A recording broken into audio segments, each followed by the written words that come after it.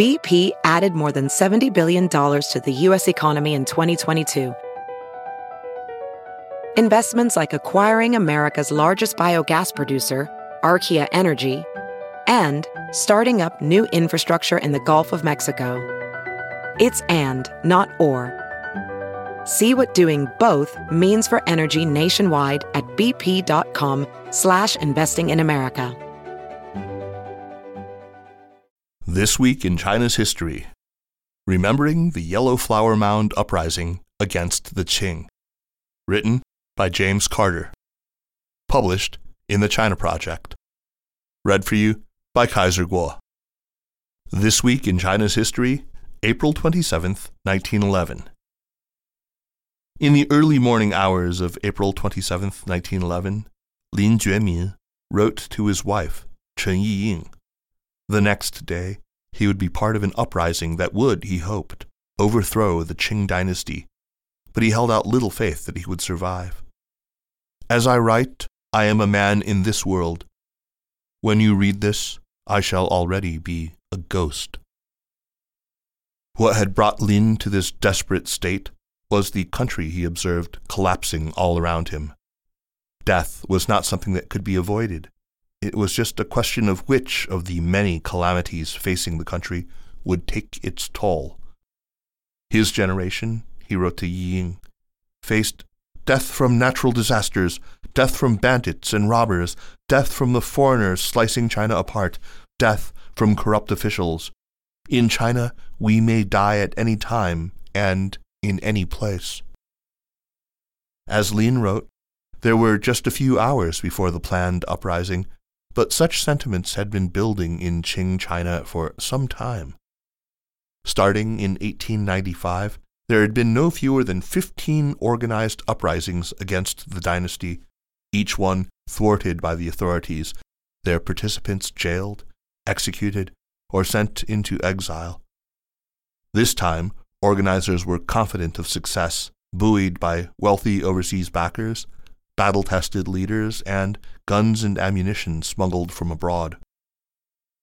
Historian Lin Wu, in her book Governing the Dead, described what happened next as, quote, a group of local gentry, businessmen, overseas students, and secret society members armed with pistols and explosives smuggled from Hong Kong broke into the residence of the Viceroy of Guangdong and Guangxi, unquote, determined to bring down the Qing dynasty.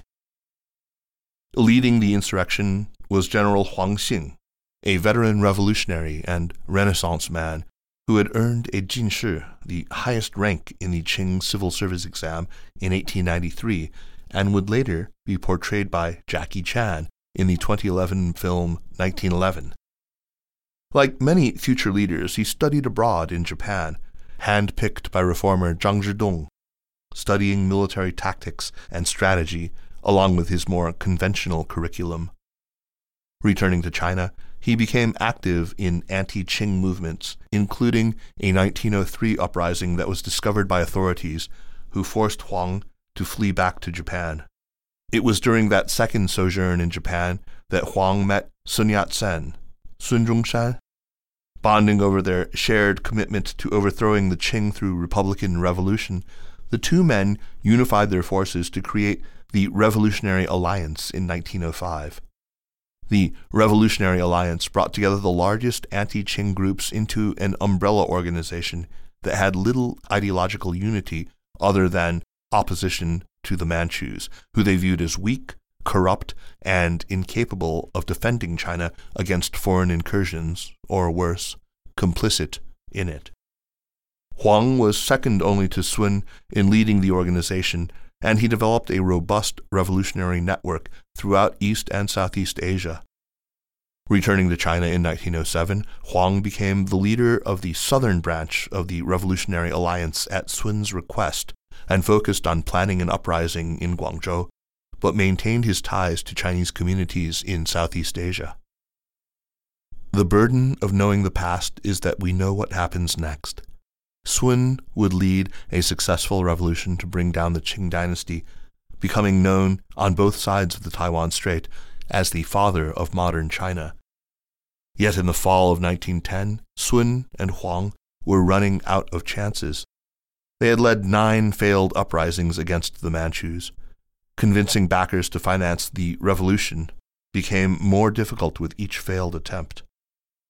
Agents of the Qing government were continually hunting down rebels and had managed to have Sun declared persona non grata in much of the region. Fleeing Hong Kong for Singapore, where pressure eventually drove him out of that colony as well, Sun finally set up a base of operations at 102 Armenian Street in the Georgetown neighborhood of Penang in Malaysia under the guise of a reading club where he would gather support for what he believed would be the decisive battle, the insurrection that Lin Juemin was preparing for, as he wrote to his wife. On November 13th, Sun gathered together some of the most prominent members of the local Chinese community and made what he said was a last plea for more support. Though the revolution had not yet succeeded, he told a dozen or so men that the Qing was on the verge of collapse. He needed one last chance, and if he failed, Sun declared, "I will not trouble you again." The speech worked.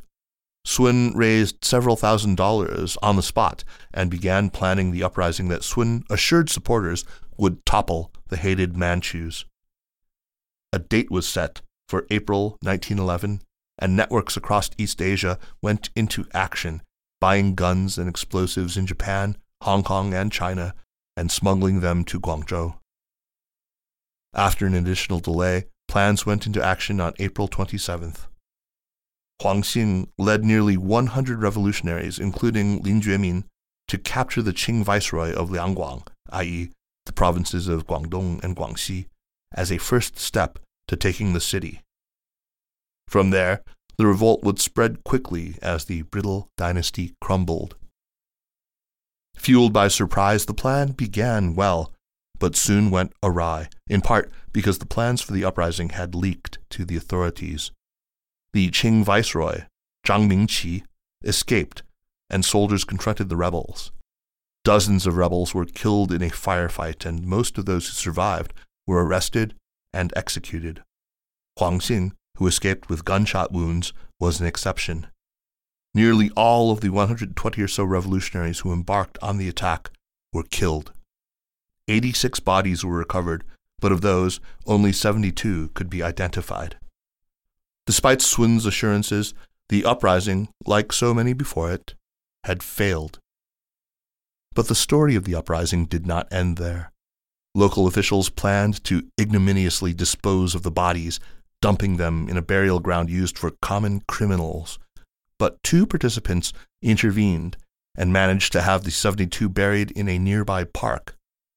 As historian Wu describes, the site, with its simple graces, became the Yellow Flower Hill, and the uprising came to be known, ironically, for the site that was a visual reminder of its failure.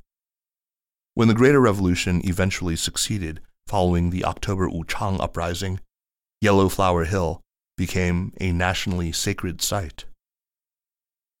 The rebellion itself accomplished little, but its legacy became important not only to the revolution but in popular culture, even to the present, exemplified by the 2011 Hong Kong film 72 Martyrs.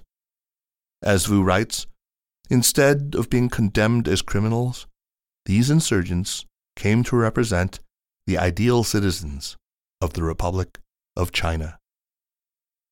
This Week in China's History is a weekly column.